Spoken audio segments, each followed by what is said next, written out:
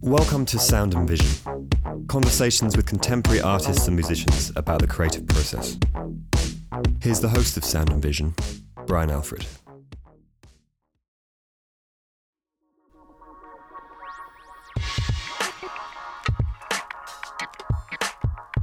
Happy New Year to all you Sound and Vision listeners. For the first release of 2020, I wanted to reissue one of my favorite pods to date. I'm about to reach the 200th episode, and this was episode 100 with Chris Martin. I'm not sure if it's a connection with music, his amazing stories of coming to age with some impressive friends, or just the vibe of Chris, but when you're around him, he's just one of my favorites. I cleaned up the sound a bit, and releasing it again to any of you who might have missed it the first time around. I've got some great new talks coming for you this year. If you could support the podcast, please tell a friend about it. Post a link or an image of it, share it with other friends who like art and music. It's the best way for these artists to have their stories heard. And many thanks to our supporters, the New York Studio School and Golden Artist Colors, and thanks to all you listeners. Sound and Vision is supported by the New York Studio School, where drawing, painting, and sculpture are studied in depth, debated energetically, and created with passion. The school's full-time programs, a 2-year MFA degree, and a 3-year certificate program focus on experimental learning and sustained studio courses. Both programs invite students to focus on painting or sculpture, with drawing as an integral foundation for the creative production. Each member begins a 2-week drawing or sculpture marathon to generate momentum and expands one's range of strategies for future studio work. Since its inception, the New York Studio School has emphasized rigorous learning through direct experience. The applications for fall 2020 are due January 15th, 2020, which is coming up. Apply online today at nyss.org or schedule a tour to learn more by emailing info@nyss.org. And Sound and Vision is also supported by Golden Artist Colors, making the best paints from acrylics, mediums, Williamsburg oils, core watercolors, and much more. Check out their supplies at goldenpaints.com or at your local art store. Here's me and Chris from episode 100, talking from his studio in East Williamsburg, Brooklyn. I used to DJ in college too. Okay, so this is your masterpiece. No, not at all, actually. You know what you're doing. But I used to, I like sound, I get into it. And I don't know too much about you personally, but I believe that you are also interested in music. Yes. And for some reason, that was one thing that I really wanted to mine, because I believe there's a couple paintings you named. I think you named one painting Mawandishi, like after the Herbie's group, right? Yeah. Yeah. Okay. So that's a good leeway into. Okay. So the show that I just did was called Future Shock, which is partially was inspired by Curtis Mayfield, but then the Herbie Hancock record, which to me growing up was huge, because Rocket was a crazy video when you're a kid listening to, and seeing that stuff. That's right, the Rocket video. Do you remember that thing with the mannequin legs? I do. It creeped me out. Yeah, it was a little creepy. But it was amazing, So Herbie is big for me. Yeah, Herbie's big for me. Yeah. So what's... I'd like to dive right into music. Is that something you are always interested in? Or are you very interested in it? Or? I grew up in Washington, D.C., and so all the radio was the WOOL, WOOK, The Boss, WOOK, all these great African-American radio stations. Yeah. So I grew up listening to, great Motown music.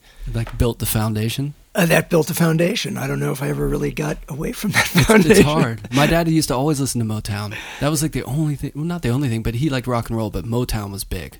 Yeah. My older brothers were, I discovered Beatles and all that through them, and then rock and roll. But I think that Motown and then the funk, when it got to be funky, like Kool and the Gang, and when Curtis started doing great stuff. Parliament. So Parliament. I'm in like high school when Shaft came out, the first movie. Mm-hmm. So I think a friend of mine went to a theater, the RKO Keith down by the White House. We were the only two white kids in the audience to see Shaft. So Isaac Hayes was just a huge hero of mine.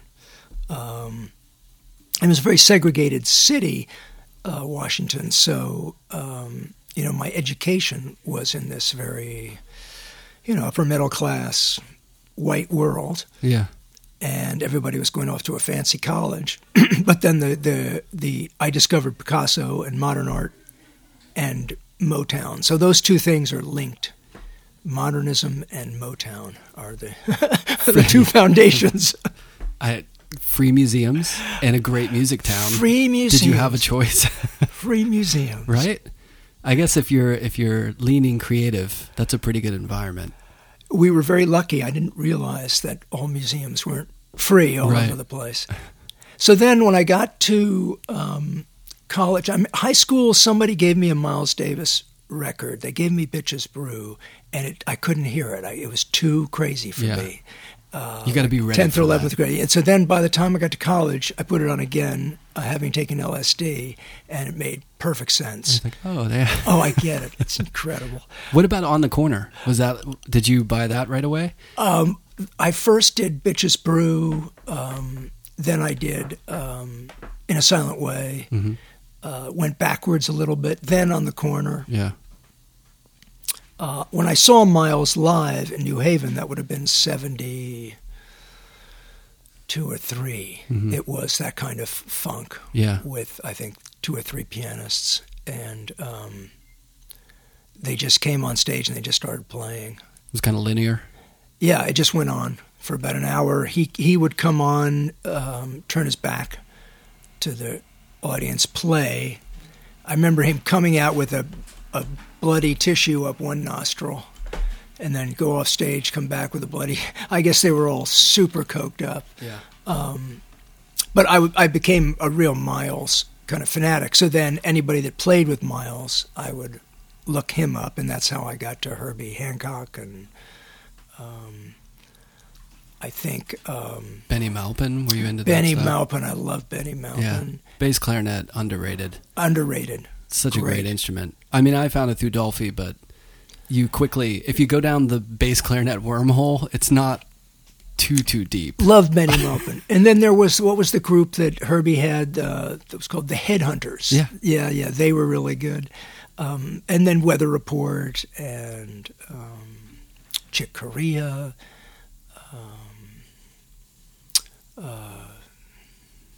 All those pianists that were playing.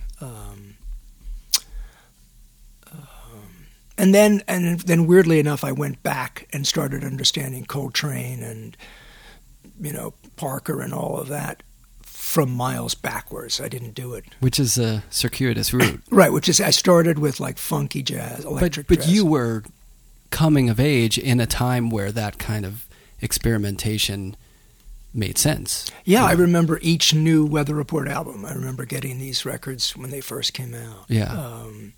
And Billy Cobham records, Lenny White, Stanley Clarke, the bassist. And did you go see all those guys play? I saw a fair amount of them. But I think, like a lot of people, my experience of music was, we had record players and then we had tape cassettes. Yeah. My sister used to make me a tape thing that she had a hooked up thing where she strapped it. We could go skiing, and she hooked up a tape player that she strapped around. Like a Walkman? Yeah, like she strapped it like early. She made it herself. Oh yeah. And we used to play like Santana. It was like great, like ski music. Where were you skiing? Like what? Oh, this is like Catskill Mountains, little ski places. But so you grew up with the means to go skiing. Yes, absolutely. But you were exposed to parts of DC that were, like the music scenes, and like you were going to see Shaft and stuff like that. I mean, I was going to see the movie. I was not. You weren't in the wrong side of the tracks. I was not. I was a very sheltered kid. I don't think. So then I went from DC to Yale, and which I never even really made a decision about. It was just sort of it was that world. Everyone went to some nice college. Now, were your parents involved in D.C.? Is that why you were there? They were involved in D.C. socially. My father was a lawyer, but they were not involved in politics particularly. They were conservative people. But so I went from this upper-class world to Yale, and then I dropped out of Yale after a couple of years. Wasn't for you? Well, I was studying art, and I was having a great time. I was discovering psychedelics and made some great friends. But I really was, I don't know why I had not gone to an art school. I wanted to be an artist and got to be friends with the grad students there. And everyone was just going to New York City. So I thought, well, I'll just go to New York City. And when I got to New York, as you know, my real education began. What year was that? I came to New York in 75, 76. And the mean streets. Yeah, we lived on a building on Houston and Mott Street that had no locks on the front door. Yeah. And I met Glenn O'Brien, lived right down the hall. Oh, really? And the saxophonist Robert Aron became a great friend. He lived also, we're all in the same hallway. And he was playing with Debbie Harry and Wilson Pickett, and through him I would go to see like Mud Club stuff. And Glenn was doing all that Mud Club stuff. So I kind of tagged along around the downtown scene, but also I had never done a job in my life. I had no idea how to exist in the world, so I learned. But it was, at that point, it's cheap. It's super cheap. Dodgy. My rent was $125 a month. Yeah. And I had a job unloading trucks on the wholesale cut flower market. I made $45 a truck. So in 3 nights, I kind of made my rent. Yeah. And, it's hard to... I mean, it was great for artists. Everyone had space. You didn't have to work. You worked part-time, and you could buy whatever you needed to live. And at the same time, it was scary. I was one of the few people I knew that didn't actually get, like, shot or stabbed or something hit or something. Most people were mugged at some point or other. I showed up. That. Yeah, I dodged that. I mean, I showed up with a brand new pair of LP conga drums, and they were stolen within 6 weeks. And par for the course. Yeah, and then they came back and they would break into my apartment regularly. It got so they would take my marijuana and a suit of clothes. They never took my art books, though, which was kind of amazing to me. Yeah. Not interested. Not interested. They didn't realize. It's funny that it just sounds like bullying. Like they just know that you're going to have some stuff and they're just going to come take it from you whenever they want. Yes, I remember we had these little gates that they gave you in the building that was supposed to keep you safe from the fire escape. But they just pushed the gates in. And I remember taping a note. I had a friend, Pablo, a Mexican guy, and he wrote me a note saying, watch out, there's a guard dog in here, whatever, in Spanish. Yeah. And that didn't do any good either. Yeah, right. Nice try. I mean, I remember once that they had come in and taken everything again, and I called the police, and they actually came, and I was on a 6th floor walk-up. So these 2 poor cops, they walked all the way up the top of the building, and they just sat there, and they were breathing heavily, and they were in my studio, which I had taken 2 little rooms in the apartment made. And I had a big abstract painting there, and they really liked my painting. I remember these 2 cops going like, hey, this is really interesting. What are you doing here, and what is this? And I remember the cops left, and I remember thinking kind of good. I feel really good. The cops like my painting. Right. I mean, there's no question they were going to... I guess it was enough stuff gone that it was over $1,000. That was a felony. The cops would come over or something. Right. I don't know. They weren't going to try to do anything. Oh, nobody was going to do anything. That still kind of holds truth for the most part. Yeah. Someone ran into my car a few weeks ago and just sideswiped the entire thing. It looked like a tin can, like a sardine can got rolled up on it. And I called my dad and I told him about it. I was like, hey, guess what happened? And he's like, oh, what did the police say? What did the police say? And I was like, I didn't call the police. They're not going to do anything. Welcome to New York. Yeah, welcome to New York. Come on, they're not. No, I I kind of learned about real life when I got to New York. Yeah. I mean, I didn't know anything. I remember there was a painter friend of mine, a Yale graduate student named Gary Lang. And I got to the building, and I remember going downstairs to his apartment saying, Gary, how do you do laundry? Because I realized I didn't know what that was. And he walked me down the street, he took me to this Chinese laundry place a few blocks away, and he said, this is what you do, Chris. You give them this, and it comes back folded. And I remember thinking, God, Gary is like, he's a man of the world. He really knows his way around this place. He knows his way around the place. But it was, actually that laundromat was where I first met William Burroughs. I would go there with my laundry, and a couple of times he also took his suits there. Oh, really? And that's amazing. I remember, introducing myself to him, Mr. Burroughs. I knew what he looked like. Yeah. And telling him I was a big fan, and he was very courteous. Yeah. And he had this cane with him. I realized later it was his sword cane. Yeah. But I remember, just in my excitement, Bill left, and I remember talking to the old Chinese lady, going like, "That's he's really great. He's a great artist." And she was just going like, "Yeah, he nice man. He pays good," or something. It's William Burroughs. You're cleaning his suit. So, and I certainly learned a lot through Glenn O'Brien, because he was about 5 years older, and he also seemed like an incredible man of the world. Mm-hmm. And he was working at Interview magazine for Warhol, and he would get these records. Piles of records were sent to him every week. Promos? That he was supposed to listen to, and maybe he would write about them. And I was very, very impressed that he had that job and that he knew all these people. And he was a cool guy. So you had good mentors in a way? Yes. I mean, Glenn was just too cool. I was so shy in a way, so it took me a while to really... I remember he showed me Jean-Michel's Basquiat, like one of the first paintings he ever made. Glenn had this painting, Car Crash. And I remember him saying, "Well, what do you think of this?" And I was this kid, and I remember thinking like, "Oh, that's pretty good. That's really pretty good." And then Jean-Michel used to do all the windows in the building. And then I would see more of his work through Glenn.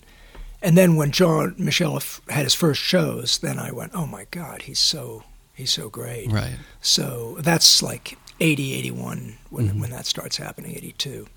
And at this point, you're just painting in your apartment? I had an apartment. I painted in the apartment. I had 300 square feet, and 200 square feet was the studio, and I lived in 100 square feet. Yeah. It was one of those things where the bathtub is in the kitchen. It goes the stove, sink, bathtub. Let's line all that plumbing up. Yeah, and I had my refrigerator wedged against the bathtub, so you could be in the bath and open the refrigerator and get yourself a beer or something. It worked out. That's convenient. No, it worked pretty good. But you pretty much, at that point, you were working a gig to just pay some bills or just pay rent. I was working unloading trucks, and then I was working occasional... Oh, I was a museum guard for a while. I was a museum guard at the Guggenheim Museum. At the Guggenheim? Yeah. How was that? It was incredibly boring. I thought it would be a great gig because you could look at paintings all day. But it was very, very boring. Yeah. Just sitting around. Yeah. I mean, I did talk to Jasper Johns. He came in to see a show once, and I asked him about one of his paintings. He kind of laughed at me, which was all right. Well, you've got that story to tell now. I asked him something about, and he went, "I know how to paint up to an edge," and he was laughing. So I did get to see some art, but then I quickly, the guy was grooming me to be head guard. I remember he was, because I could speak English, and he thought this guy, I remember him telling me, "You could take over, in 20 years you'll be retired, and pension, you can have the whole thing," and that really scared me, so I quit right away. I thought, I'm going to end up as a head guard. Yeah. But I just did part-time jobs because that's all I needed to do. Yeah. And made big paintings in the apartment. And you were meeting people through Glenn, I imagine? Through or Glenn, just through and the then scene? a lot of my my best buddy, Peter Atchison, who's a wonderful artist, painter, he came to New York. He graduated came to New York by 77, I think. And he found him an apartment in the same building. And a guy named Bob Krause lived there, Henry Chodkowski, Gary Lang. There were a lot of painters that lived in the building. Yeah. So that was great. Yeah. There was a gallery that opened right down the street called Art Galaxy, run by a woman named Barbara Flynn, and I had friends that were showing there. So I felt a little bit part of Soho was just really beginning to flourish. Yeah. And what, in your work, are you making large-scale abstract work? I'm making large-scale abstraction. I'm obsessed with Elizabeth Murray, early paintings, and Al Held, and all the kind of serious painters that I knew were doing some kind of minimal abstraction. It was Johns, Bryce Martin.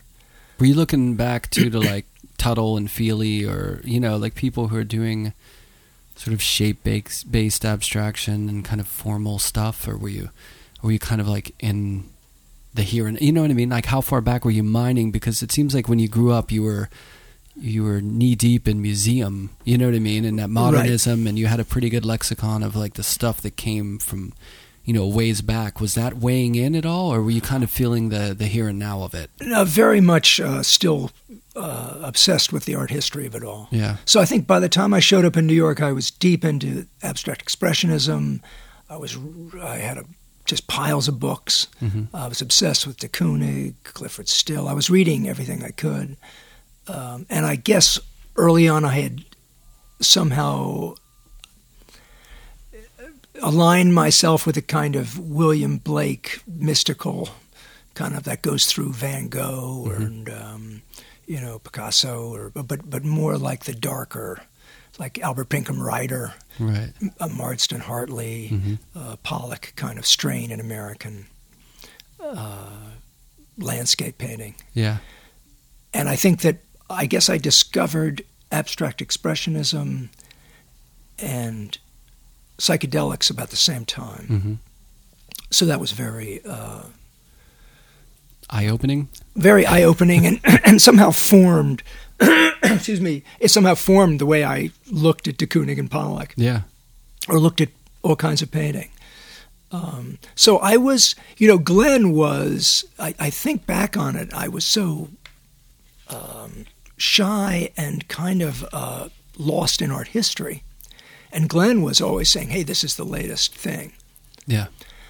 The funny thing is that the serious abstract painters that I knew were very much in one camp, and Warhol and pop art was in another camp. It's like those guys didn't talk to each other. Yeah. And I was not a big Warhol fan. And when I came to town, he's doing like disco kind of Liza Minnelli portraits. Right. And I was really down on it. I was thinking this was bad. These are those early 80s when it's getting kind of saturated and glittery and yes, exactly. neon and all that. So I was not. And Glenn, all the time I knew Glenn, I never said, hey, Glenn, can I come over to the factory with you? I never did. I never did that, which I think back like, why didn't I? Right. Wasn't I ever curious? What do you think about it now, though?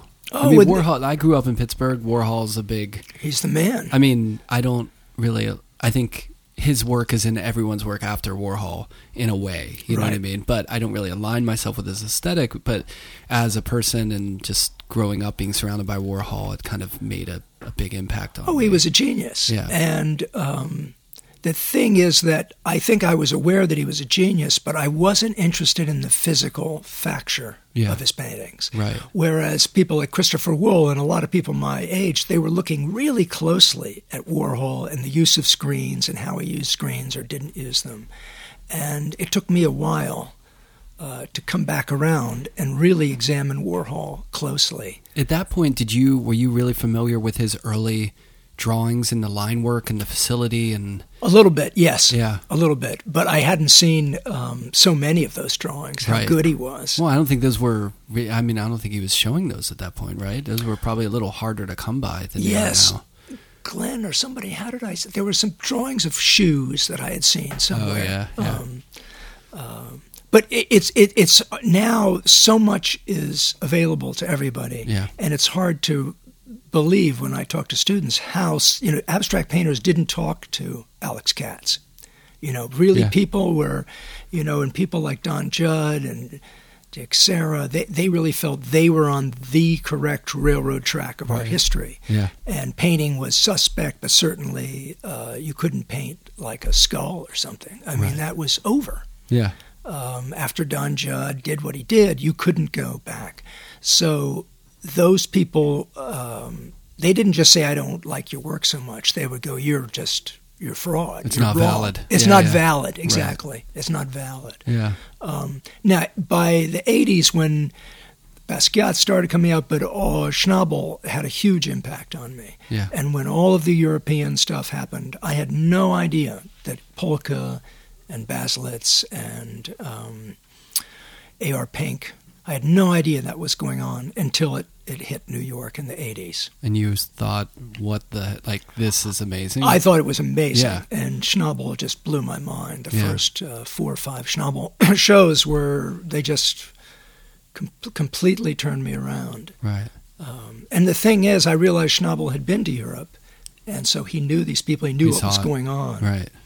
I had a funny thing where, excuse me, in the early 70s, middle 70s, some friend of my family, they sent this kid around from Belgium.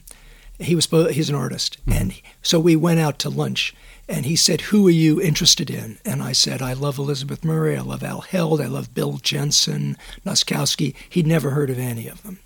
And I said, well, who were you interested in? He said, there's this guy Polka, this guy Baselitz, whatever. I'd never heard of any of them. Right. And we left going like, well, that guy's not even serious. Yeah. He doesn't know anything that's going on. Right. And it was years later that we met up again, and I realized, I had no idea Europe was a different, if you talk to Judd, Europe was over. That had its shot. Now it was America and the new glorious abstraction. So when Schnabel and all these people came back, it was fantastic, and there was lots of painting, which itself was under attack. God, to think there was a day when provincialism could maintain some sort of bubble, impenetrated by other places. Oh, very much. That is gone forever. Well, yes and no, because I think when I the last few years, when I get a chance to travel, and you show up somewhere, you're in Paris or wherever, and everyone has their local heroes. Right. But it's not the way it used to be. It's not untainted by the internet. I know. You guys can look on Instagram and go, look what happened in Japan yesterday. Exactly. I like that painting. I can align with that. Yeah, you just find that one person that's hitting on your levels, and you're like, okay, this validates me. It's very true. No matter what Don changed. Judd says, it's like Bless him. I'm painting flowers. Damn it. No, when I first saw A.R. Pank, who had been a great artist since the 70s, I thought he was ripping off Keith Haring. Mm-hmm. I thought, he must be some young German that's doing Keith Haring. Little did I realize. Well, you must have been around when Keith was doing doing his thing. How did you feel about that work? I was very envious of those guys, both Keith and Jean-Michel. Keith, I remember seeing the first things that were going up in the subway. Mm-hmm. And it's interesting because the way it worked is they'd have these big subway posters, and they would put black paper over them. If you rented a thing for a month, after the end of the month, they would cover them with black paper. And so you'd walk through the subway, and there'd be a few ads, and there'd be all these blacked out things. And all of a sudden, out of nowhere, this kid with white chalk would do like 5 or 6 things. It was amazing. And everyone on the subway just thought it was brilliant. Yeah. And they were funny, they were real, and everyone was wondering, who is this guy? Right. And I was very envious. Then when Keith started showing, I remember having arguments with Glenn O'Brien. And he was going, it's like Zen, man. He's like got a Zen thing. He can do it. He's got this, instantaneous energy. He's great. And I was arguing with Glenn, going, I don't know if he's that great, Glenn. I was still holding on. I wasn't, didn't seem quite serious enough to me. Right. Then there was a big slab of concrete right outside the building that we were living in on Mott and Houston. And Keith Haring did this mural on it.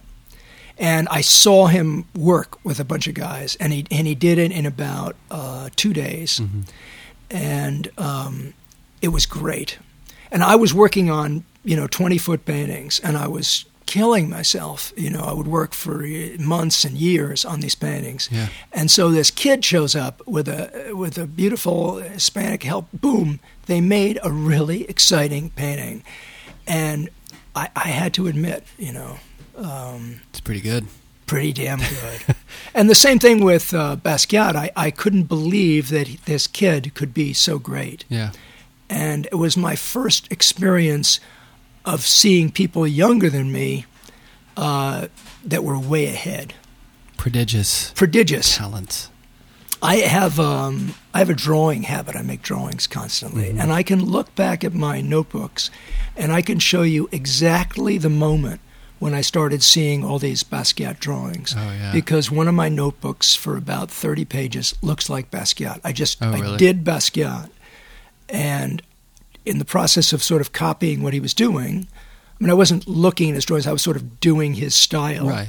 And it was great. And I looked at my notebook and I went, oh my God, he really is something great. Yeah, he had that effect on you. Yeah. Did you see that show at Gladstone of the Keith's notebooks and all his drawings? Yes. I mean, anyone who's on the fence about that guy sees that show, and if you think that he didn't have it or it wasn't amazing, he was just great. He's just great. I mean, it was just poured from the guy. I was really, and some of them, I saw all of his shows, and I remember there's one show at Shafrazi where they were doing all these giant vases and mannequins, and it was floor to ceiling. There was like thousands of things in there, and I remember feeling that some of it wasn't so good. Yeah. And when you work that way, you're not always great, but when he was on, he really was great. Yeah. There's it was a bathroom. It's now a meeting room in the Gay and Lesbian Center on 13th Street. And I used to go to groups there all the time, and we would meet they had taken the old bathroom over.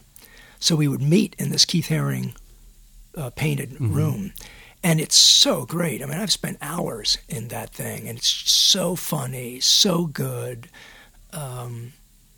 He was a great artist. And just a terrible thing, that these people were all dying so fast. Yeah, definitely. And I remember seeing him. Last time I saw him, he had Kaposi's sarcoma lesions on his face. And most people that I knew that had that, they would put makeup on or they wouldn't go out or whatever. And I remember he was walking around. He was just being honest about it. And that was the last time I think I told him to keep up the good work or something. Yeah. But what a courageous, extraordinary man. Yeah. And it's interesting what you're saying about, when that much is coming out, you're gonna, not all of it is gonna be amazing or whatever, but I feel like that's part of it. It's just the unleashing and like letting out of all this stuff. It's almost equally as impressive, the scope and just the desire to just want to keep, expressing constantly over, like in music, some people can just write the 3-minute pop song. And then there's a Dead show or something where they're playing for like a song for 2 hours. Right. There's going to be parts of that song where you're right, maybe nodding off a little or getting, going into your own thoughts or whatever. But it's that whole experience that becomes like this amazing thing, And looking back at it, it becomes easier to see, I'm sure.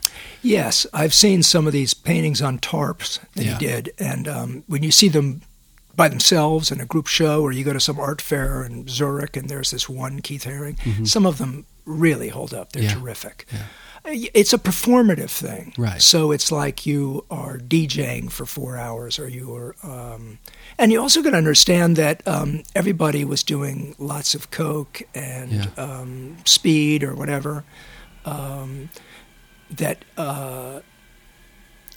tried that where I I worked for these truck drivers, and they were all on.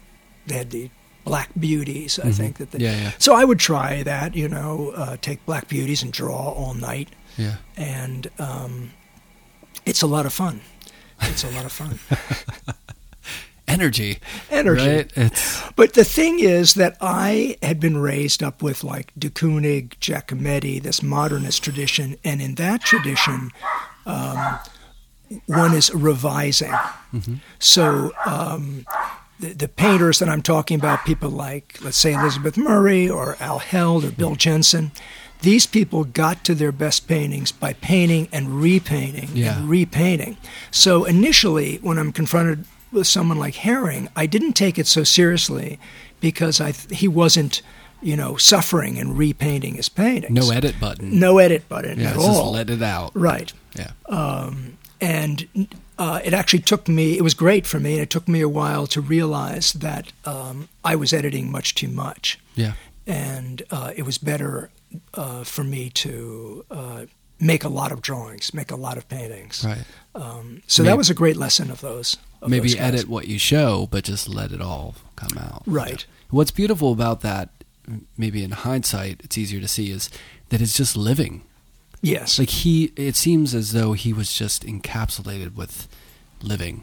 And it wasn't so much about, okay, I'm going to make this one really good, or I'm going to hit the masterpiece. It's just like, this is all, life is this expression. And it's not about good or bad, I'm just going to make it, Yes, and the other thing that he's part of, they lumped him in with graffiti artists, and neither one of them, Jean-Michel or Keith, were graffiti people. That was its own world.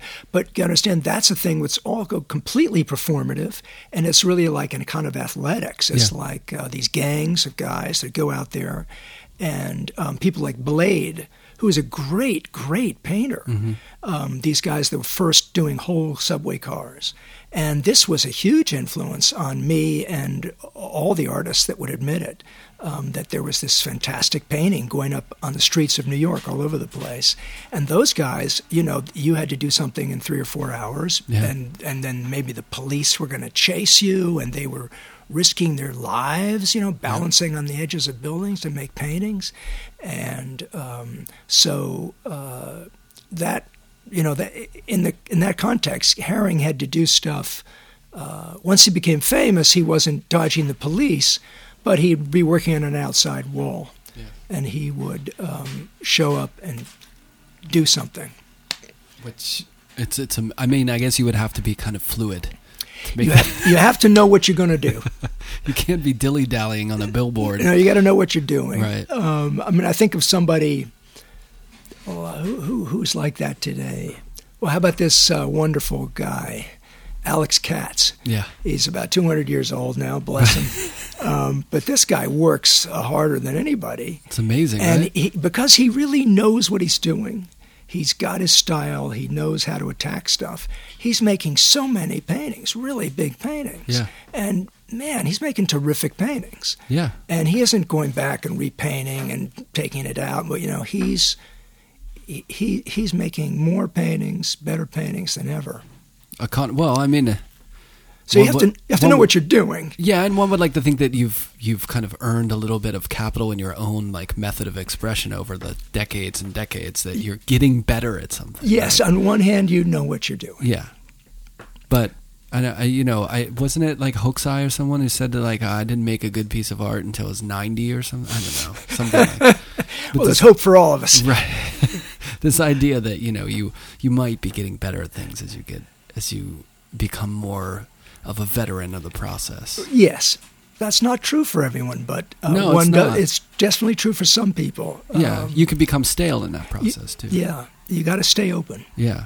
Well, let's talk about your work. So, being out of all that history and being born out of all those many different environments and growing up around museums and the people that you were interested in, and then flirting with school for a little bit, but then sort of learning in the city. What is your process? And I know you work really big a lot of times, and you seem to be prolific. Are you an editor nowadays? Like you said that you were doing that early on, or how do you approach your painting? What do you think about kind of the activity of painting and what it means and how you go about it? Well, I think that about 10 years ago, I kind of had an opening in my own work, and I did two things. One was that I started a lot of paintings. Mm-hmm. So I learned that what I needed to do was to have a lot of work in progress. Simultaneously. And I was able to stock up lots of materials and lots of canvases, and that felt really great. Yeah. When you do that, if you're just working on 3 or 4 paintings and one of them starts looking weird, you put all this energy, like, what should I do with this one? This is an odd one. But when you're working on 50 paintings and you have something really odd, you go, well, I don't know what that is, but you can just leave it in the corner for a while. So it enables you to give birth to a lot of odd possibilities that you're not narrowing down. You're letting things go. Mm-hmm. And then, over the course of time, you see which paintings are finished and which come along. I have always made paintings over long periods of time. I've always gone back on my own work. And I have paintings. I just finished a painting last week that I started in 2003.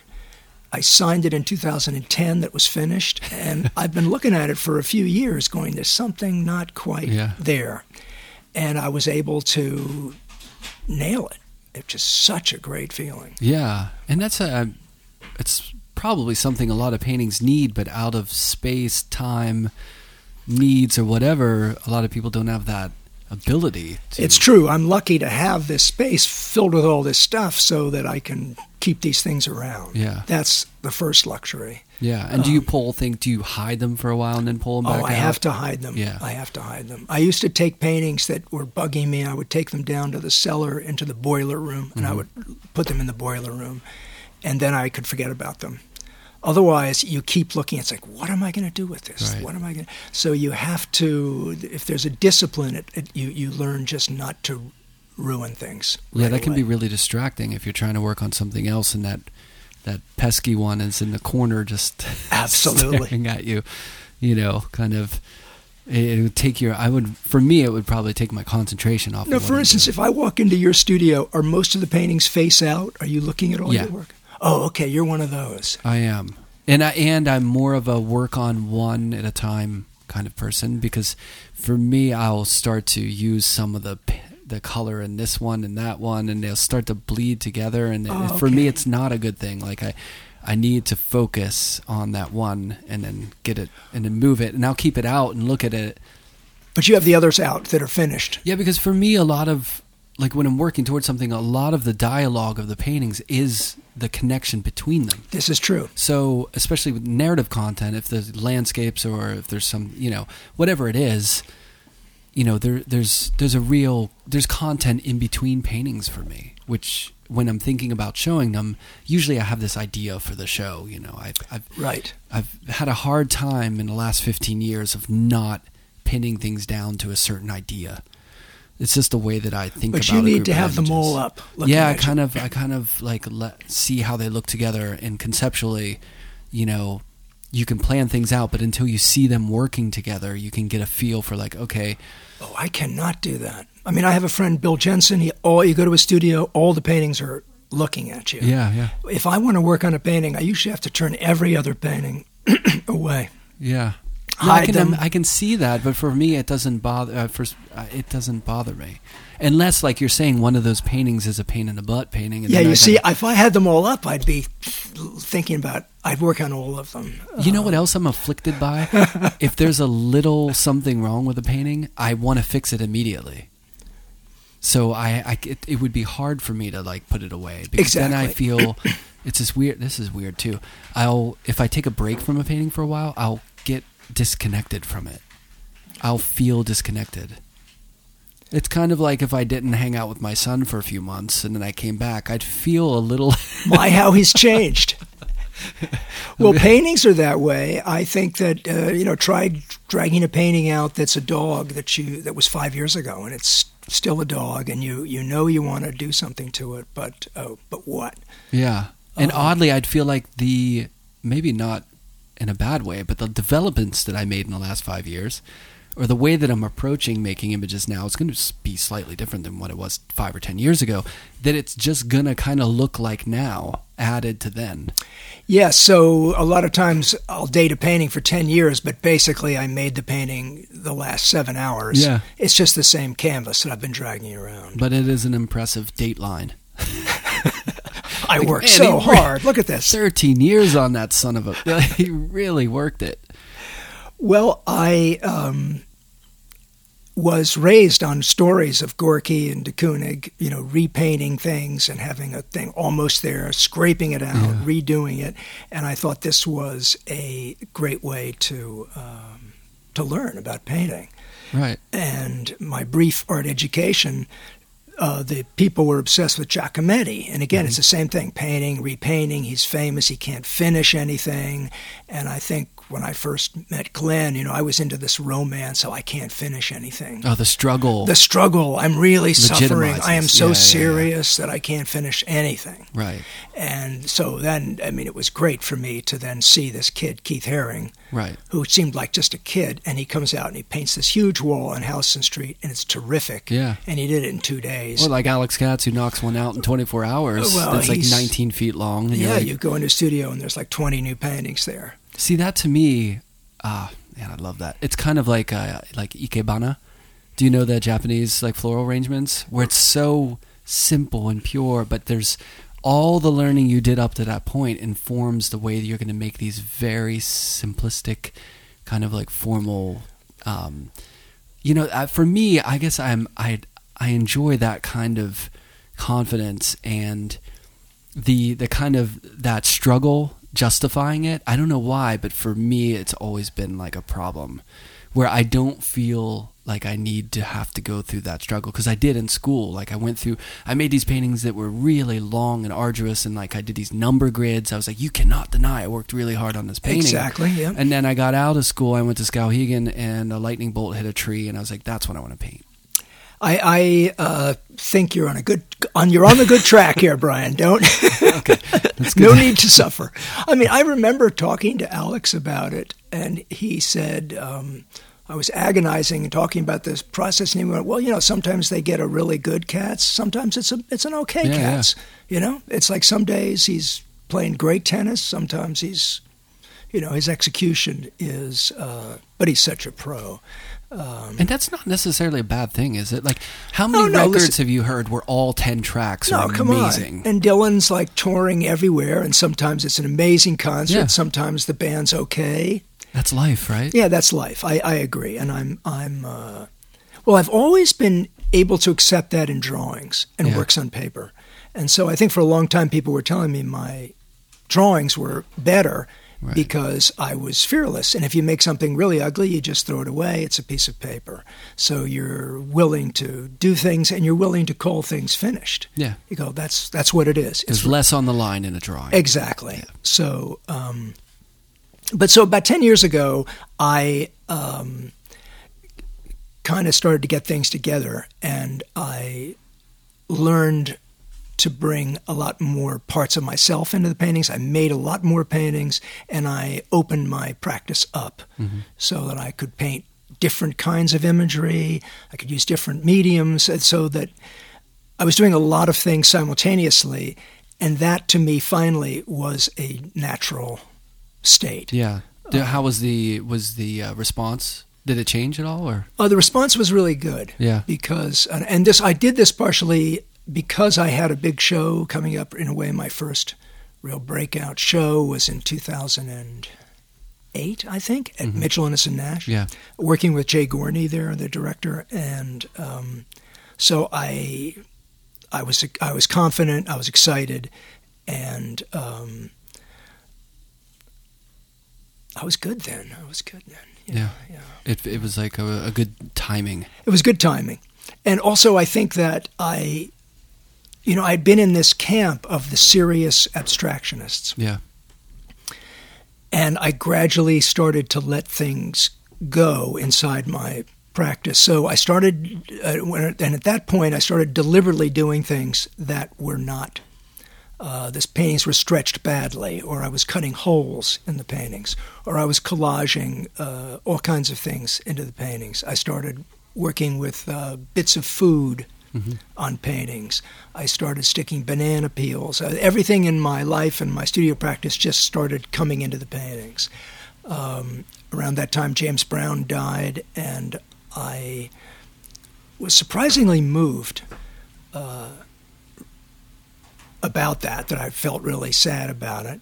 And I had all these James Brown records, and I went and I took all his records and I started gluing them into the paintings. So I just started bringing my life into my work. That feels good, doesn't it? It feels great. Yeah. And the other thing was I started bringing a lot of humor into the paintings. The not-so-serious abstraction. Yeah, well, then I started to realize that the paintings that I loved, like I would see a great de Kooning and I would laugh. Or you see a really goofy late Gustin and I would laugh. It's not like you're laughing at Jimmy Kimmel's monologue. It's a different kind of laughter, but it's a laughter, it's something kind of absurd and crazy. Yeah. So I realized I would recognize that in the paintings that I was most excited by. Yeah. And I started letting more of that energy into my own work. Around that time, Peter Acheson and I were having these long discussions about painting. And I was meeting Joe Bradley, Mike Williams, Catherine Bernhardt, and these younger painters, Brian Bellot. And they had a great irreverence about abstraction, and they were sort of approaching minimal painting from this funny, goofy, really brilliant place, and that helped me a lot. But I remember Peter Acheson and I talking about the idea of making not just the good paintings, or trying to make good paintings, but we would try to make, quote-unquote, all the paintings. So if there was a part of me that wanted to make really sappy something, I would make those paintings. If there was a part of me that made, very serious, hard, I'd make those. But I would make all the other ones too. Right. I remember once we were down in my basement and I had pulled out this painting. It looked like we were laughing. It looked like a bad Miro painting. It looked like a Miro painting knockoff that you would buy on the streets of Paris in 1950 or something. It looked like this bad Parisian abstraction. And Peter was saying that, and we were just laughing, going, that's exactly what this painting looks like. So instead of being embarrassed and changing the painting, at that point I was going, this is my bad Miro. Yeah. This is my cheesy French whatever. So I started recognizing parts of my work without judging it so harshly, and letting more of it all live. Right. And also I think that our friend Kathy Bradford, she was very much part of this dialogue. And we used to all go to each other's studios, Peter, Kathy, and I. And we would invariably, I'd go to Kathy's studio and I'd go in the back and I would pull out these paintings that she thought were ugly or childish or unfinished. And often Peter and I would say, Kathy, this is our favorite one. This is a really funny painting. And she would do the same thing for us sometimes. So we also started realizing everybody has paintings in their studio that are the embarrassing paintings. And so we had this whole mission that we were going to make all the embarrassing paintings, keep all the embarrassing paintings. Because the first thing that comes up when we're looking at our own paintings is a kind of taste. Yeah. Like that's embarrassing. That's a, I'm Chris Martin. I can't make something that bad. Yeah. Does that make the me cut? Right. Exactly. Is that good enough for me? And I started thinking, well, is it bad enough for me? Is this so? And also Josh Smith, whose work was getting out a lot. And there was I was having conversations with friends of mine who were really serious painters, good painters, and they were outraged about Josh Smith's first shows. Oh, yeah. And it caused a lot of people going, he's not a real painter, he's just blah, blah, blah. And Peter and I thought they were really good. And so that was also a real inspiration. But the really good was kind of the freedom in it, the unedited, or sort of the the looseness of not the actual painting, but the looseness of these are my paintings, right? Yes, but then or did you look at them and you're like, these are gorgeous paintings? Well, the funny thing is I started seeing them in context. I had a friend that had this one, Josh Smith, up on his wall, and he had all this great art in his apartment, and like it held up. Yeah. So I started thinking, wait a minute, it's not just that he's got this shtick where he makes 100 paintings. Yeah. The good ones are really good. Yeah. So Peter, I remember, talked about Josh. He said when we were there was a freshman painting class in college, and he would go back and he would see these freshmen make a terrific painting. Now, they don't realize it's any good because they don't know it's their third painting or something. But that kind of quality of like, this is really good. Now, I can't explain to you why this is so good. It'll just confuse you, Yeah. You can't. But so for us, we would say these are qualities that we are looking for. Yeah. Kind of spontaneous humor.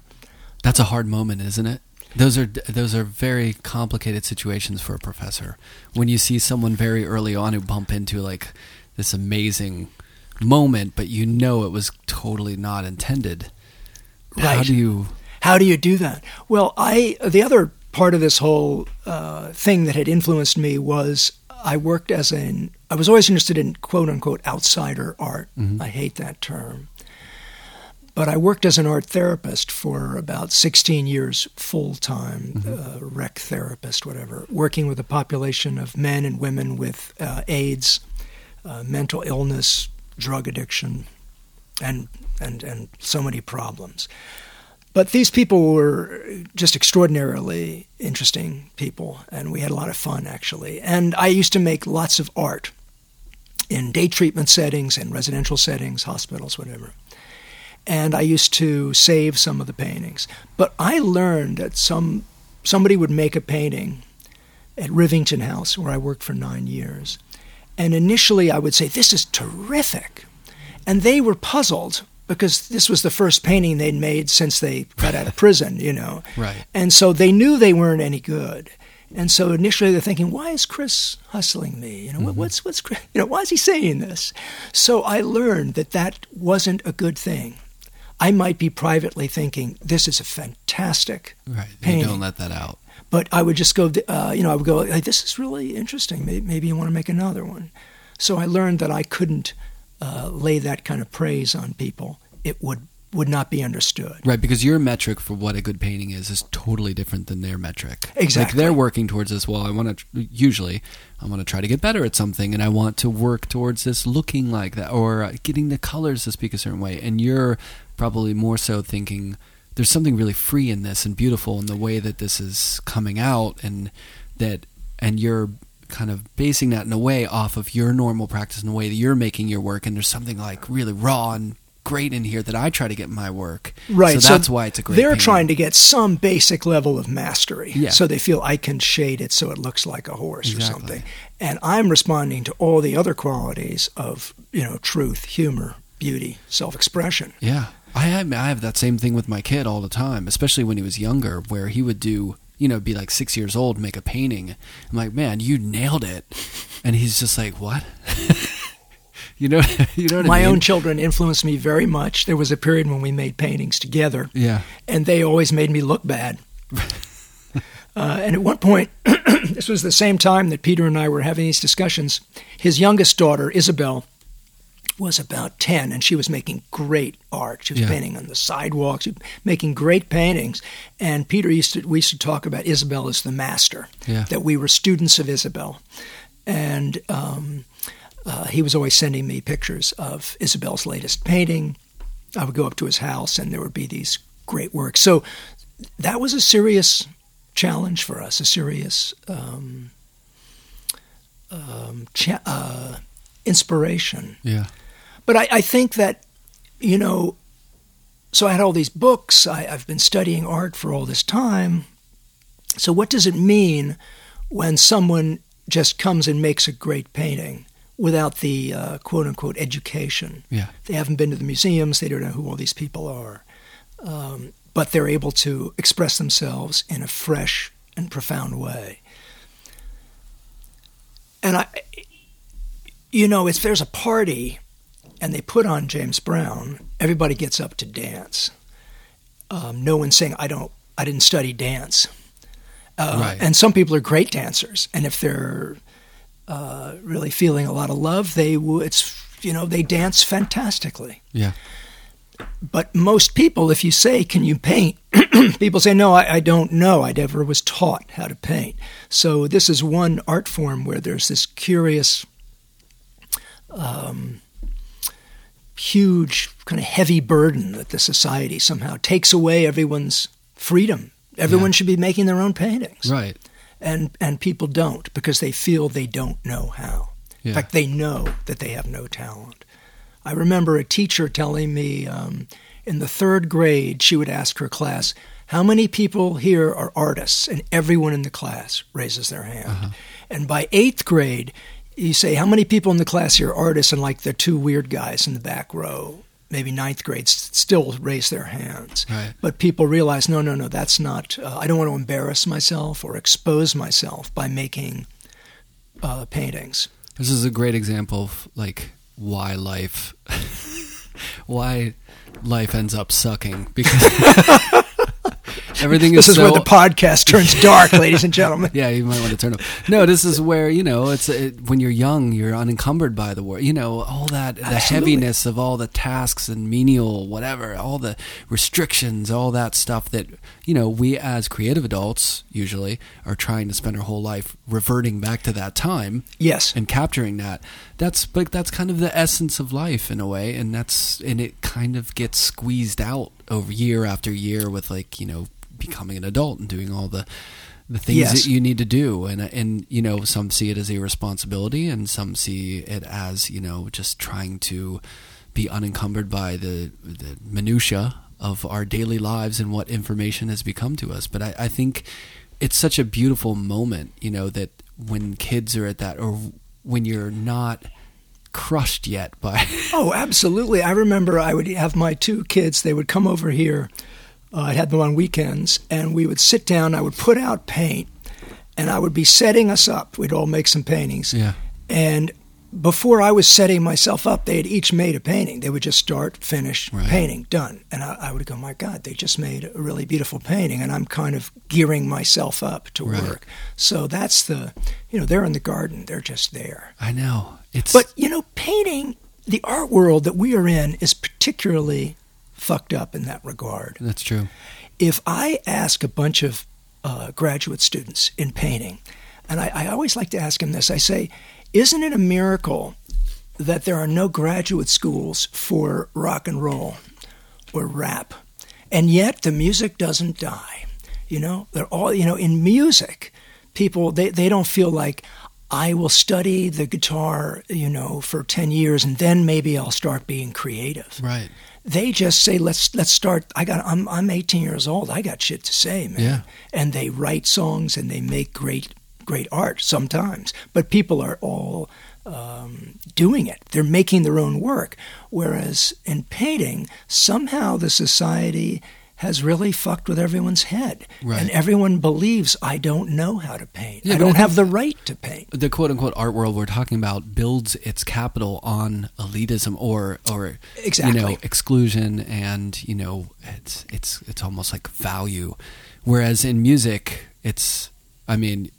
you don't get into music to sell music, really, to be honest. You get in music probably because you heard the Ramones or Public Enemy, and you're like, I want to do that. Exactly. And that is so healthy. That's the way it should be. Yeah. I think that in the world of graffiti and street painting, there's a lot of that. Yeah. These people are going straight to street painting when they're like teenagers. Yep. And it's its own world. It doesn't really coincide with the gallery world. And they do this stuff basically for free. They put it out there. There's tremendous respect and a real hierarchy within that community. Yeah. But they're not asking for, rich people to validate them. Right. And so that's very, very healthy. We're in a very peculiar kind of art form. Yeah, there's something beautiful and amazing about it, but sometimes that is a real big hurdle in the process, I think. Whereas, I say it on this podcast all the time because we talk about music a lot. Music, it's like it comes out of the speaker and hits your ear, and you feel it, and it's not, I don't have to listen to John Lee Hooker and put it through the filter of, Beethoven and whatever else, you know what I mean? You kind of feel it, and it speaks to you, and it has less of that. I mean, there is a beauty in art of the dialogue with art history and that language. And, I think a lot of people who, like you were saying before, say, well, I'm not an artist. It's like they don't really know that language that well. So they feel like, well, I can't really speak in that language because I haven't gone through the education of it. In the way that someone's like, how many people in here are, automobile designers? Right. Like, well, they know, well, I got to go to school for that. I have to learn how to do that. I can't do that. I think art, for some reason, pushes closer to that kind of metric as opposed to the music. Well, I just feel it and I paint it, which is weird because art, like you're saying with kids, it's one of the most primal things. Like if you put painting in front of a kid, like who's one, they're going to start moving the paint around. Absolutely. I can remember there was a time my wife and I were briefly, we were called artists in residence up at Dartmouth College. Oh, yeah. And they would have these things called draw-a-thons where there would be like 24 hours of people getting together to draw. But so it was like there was, alcohol and there was music. And I remember Max brought all these football players in to the draw-a-thon. Mm-hmm. And these guys made the best paintings. Oh, yeah. They'd have a few beers and they'd start making paintings. And I was just saying, oh, okay, stop. I'll give you another piece of paper. That's a great one, That's and they were just making the most terrific paintings. But I think you put your finger on it. It's built on this exclusive idea that's how there's value. Right. And that you can't have this exclusive thing because nobody really knows what's a good painting. The public sorts out pretty quickly what's a great piece of music. Yeah. Sometimes it takes a while, but usually people can say, hey, that's a great song. Who's that? Who's singing that? Whereas with painting, because people fear that there's no real standards, they go out of their way to say, well, I have a master's degree, and let me tell you about the serious ideas here. Right. And we don't give a shit when it's something on the radio. Yeah. For all of you listening to this two guys droning on, you can also just go to the music right now. Cut to the music. No, it's the great art form of our time is music, and everyone's hearing it. There's live music, which is incredible, but then everybody is now listening to music when they're cleaning the floor, making a painting, driving. We're always hearing. It's great. Hearing music. It's great. Music is a great thing. Do you, when you're working, do you listen to music when you're painting? Or you have a pretty busy studio. There's a lot of action going on. How are you with working? Well, today it's busy because there's people on Mondays and Tuesdays. But here I have a bunch of big speakers, and I play music. I saw a PA speaker in there. It's pretty sizable. Yeah, I can really blast the neighbors can complain. But upstate, I haven't put my sound system in. I have a big studio there, and I actually enjoy the silence. It kind of fits. It can work both ways. Yeah. Particularly if there's something I have to do that's kind of not particularly creative work, but physical work. Right. Then music is great. Yeah. It gives you this great energy. Yeah. And what kind of? What do I listen to? Yeah. Everything? I'm a 60-year-old guy. I still listen to old Motown. I listen to Dylan. I listen to... lately I've been into T-Bone Burnett. I've been into Rasta stuff, the Congos. Yeah. Do you like dub? Do you listen to a lot of dub? A little bit, you should give me... People give me music. Oh, I could... So then... And that helps me a lot. They go, Chris, listen to this. Yeah. I wondered, were you into, Philip Glass and Luke Ferrari or things like that, or did you get into classical or... I was. Public Enemy, NWA, stuff like that? When I got to New York in the 70s, I listened to lots of Philip Glass, particularly Steve Reich. Was probably my favorite. I went up to a lot of concerts. Did you see the drumming concerts? No, but I've seen... 18 musicians perform like 2 or 3 times.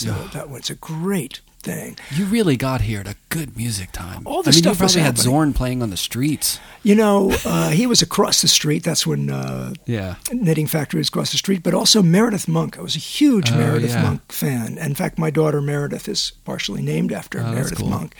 And a friend of mine, Don Voisin, is a wonderful painter. Mm-hmm. He worked for Meredith for years. So I used to go to rehearsals, and I used to see her stuff all the time. She had a big impact on me. So that whole avant-garde Yeah. scene, there was a guy that lived in my building. And when I first came to New York, I was kind of terrified. He was this beautiful African-American guy who wore leather, and he had 2 big German shepherds. And I figured he was some kind of drug dealer or some scary guy. Uh-huh. He lived on the 4th or 5th floor, and I was scared to talk to him. And I went to a Meredith Monk concert of Dolman music, and he was playing the cello. And I remember afterwards they said, "Oh, and next week we're doing the work of Julius Eastman, the composer Julius Right. Eastman." And I went, "Oh my God!" Were the dogs there? The dogs were not there. No. And then shortly afterwards, he left the building. But I remember thinking, wow, so, anybody in New York, Yeah. especially in that building, half the people were really great. I mean, you're serious. probably there doing something. If Yes, you're in that area, exactly. you know what I mean? You're probably up to something, or else wouldn't you be somewhere else? Yeah, I thought he just looked so scary to me. And he turned out to be just this incredibly sweet musical genius. Don't judge a book. You don't judge a book. And he died. He had a difficult life, but now his family and friends are bringing his music back, and I thought about him the other day. So all of that was going on. I remember hanging out with the people from television. Yeah. I remember that guy Glenn Branca made those long things. So there was also this crossover between the avant-garde world and the rock world. Yeah. The Lounge Lizards, I thought were they were so great. John Lurie. Yeah. I used to see those people around, and they were all so cool. I mean, I was not cool then. I was kind of shy, but they were very cool. You were watching. I was watching. I remember John Lurie, he would walk into the Kiev restaurant like he owned the place, and he'd go like, "There's John Lurie," Well, he's a kind of stature and personality. It seems like he could really carry a room. Yeah, and he had a sneer. He always had this Yeah. kind of sneer on his face. Right. And, Man, he's great in those Jarmusch movies, though, isn't he? oh, totally great. I still, those hold up. I love those They movies. totally hold. I used to see Jarmusch all the time down at the pizza parlor on Mott Street. Yeah. And I see David Byrne around. I don't know if I said much to these people, but Right. You're right. The downtown world, there was great stuff happening. Yeah. Rents were cheap. You could come to New York. You could work 3 days a week, make a living, and you could do crazy stuff. Yeah. And I imagine you bought this place. We came here in 1984. Yeah. I was in Williamsburg in 1980. Kathy Bradford and I rented a whole building on Driggs Avenue, and there was one pizza parlor and one Polish restaurant in the whole neighborhood. The L Train, I was still living on Houston next to Glenn, and the L Train at 11 or 12 midnight would be absolutely empty. I would wait in the platform to take the train back to Manhattan, and I would be the only person on the platform. It's amazing that it's still like that today. When my wife texts me and she's like, "I just watched the 4th train go by and I can't get into one of these damn trains." If you had told me that would happen, or that there would even be a Japanese restaurant, we would have laughed uproariously. Wow. So things have changed. But anyway, we were able to get my first wife, Karen Gustafson, was a lawyer, so we went to a bank. We were able to buy this building for very little. Good move. And it really helped. Yeah. I was very lucky to have a space. Right. Well, especially because it seems so perfectly fit for what you're doing. You know what I mean? Like, well, I've been here long enough, and it's filled with so much junk that... and good art, too. Yes. That's Thornton Dial here. Joyce Pensato. Jonas. Joe Bradley. Mike Williams. Brian Balat. Oh, God, I'm blanking on this guy. Eva Hess's first husband, the great, oh my God. I don't know that. Great San Francisco, having a senior moment. Yeah, it's nice to live with other people's definitely work. It was one of the, it was just a moment where, probably like 12 or 13 years ago where I think I made my first trade. I forget who it was with, but I traded artwork and I sat there and I was like, oh, this is amazing. And it was the smartest thing, just trading work. Trading I have more is art great. than I have space to hang, but I love it. It's like I've built all this work, and the nice thing is like I know the people, and Yes. it's such a great feeling. And to live with art is very important, to be able to live with really- something for a long I time. believe Some it. things really hold up. Some things your first love changes. Upstairs, it's filled with all these trades from so many years. It's nice to be around. I never traded with Basquiat. I was a fool. There's always going to be that one, right? There's always going to be that one person where you're like, damn, I should have made that trade happen. Oh. I remember once, he used to make these huge drawings, and I ran into him in the basement of Manhattan Art. And we spent the afternoon on a couch. I was very impressed. He had a whole bottle of whiskey that he could drink, so I'm not a drinker. And we were looking at this giant drawing. And I remember just thinking that drawing just got better and better all afternoon. And That's the why I bottle didn't think to disappeared. grab something. Oh But man, bless him. But he continually inspires me. yeah. So what for people who are interested in your work? I mean, you just had a show that came down, a really great show. But what do you have stuff coming up? Or is your show's has it run its It course? just finished It just at finished, Anton yeah. Kern. I actually have absolutely nothing coming Nice. up. I mean, group shows. Doesn't but, that feel good though? It's to have a little time? a great feeling. Yeah. And I'm lucky I can pay the bills. I'm going to go up to the Catskills this summer and Nice. just wander around, work. It's very exciting to work for a show. Yeah. And it focuses the mind, and you really work hard because you know you're going to be on stage. You don't want to embarrass yourself in front of all of New York. It gets you a lot of energy. On the other side, it's great to have this break where I can work in a less focused way. Just play around, see where that's it like goes. the incubator period is nice. Yes, Until someone calls you up and is like, all right, gotta work on these dates. exactly. Like, oh, I'm not going to turn it down. All right. But yeah, it is a nice feeling, right? I mean, I think about these bands like the Beatles, the fact that they were performing so much, and then they were writing, or someone like Dylan. There's just he's constantly performing, and I guess he had times when he went up to the country, and would focus more on writing.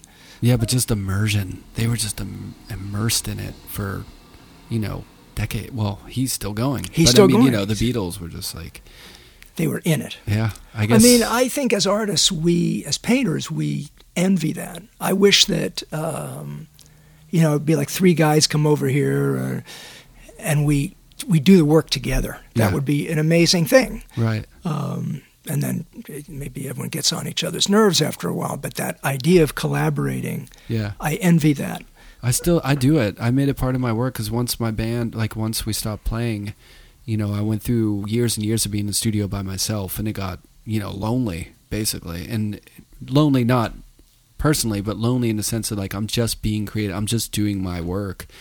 And then, I was fortunate enough to start doing animation and working with musicians, but I love that collaborative process. I think more artists should do it for fun, like shows where it's like a collaborative painting or something, I've done little bits of it, but nothing like being in a band or performing at the group. Well, I tell you, syncing up those practice schedules and stuff, though, that gets old really quick. It's like, there's a great Lounge Lizards song with Lurie where he goes to this party and it's his band playing. And he had called them that day going, we got to have a rehearsal. And they're going, we're kind of busy. Yeah. He goes to this friend's party and it's his band doing a gig. You go, what the fuck? It's a hysterical song. It's this long song. Well, I think when you do a printmaking, I get a sense of that. Yeah, where that's true. you're there and there are people helping you with the Yeah, it's technical, nice. and they bring you a cup of coffee, and Right. that can be very stimulating. Yeah. But it is tough to go into a room by yourself Yeah. for hours. It is. Yeah, so I'm looking forward to Some I don't time. know, taking time, driving around, see So- friends. People can see your work online, of course. They can, and I'll have work in art fairs and in some. There's a group show coming up. I can't remember the name of the gallery, so I can't mention that. I'll edit it in at Supposed- the end. It's about something about marijuana, anything about marijuana and people's work. I'm putting something in that. I'm doing a show in Switzerland. I'm sending some paintings there. Mm-hmm. We're wrapping those up. So paintings do get out. Are you unencumbered by social media? Well, I haven't mentioned my wife, Tamara Gonzalez, who's a great artist, and she is on social media. So I often look over her shoulder, Right. and she shows me what's on Instagram or whatever.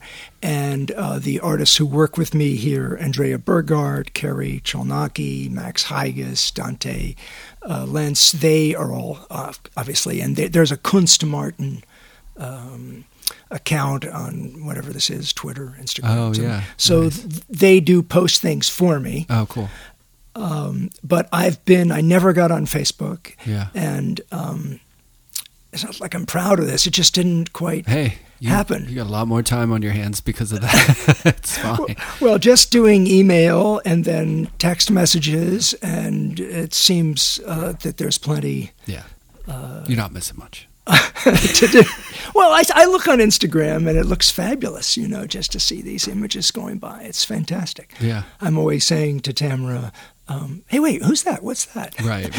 She's going, why don't you get your own again? Yeah. Leave mine alone. Well, thanks for having me over. It's a pleasure. It was great to meet you. Keep It painting, was great to making talk. music. Likewise. Thanks Later. a lot.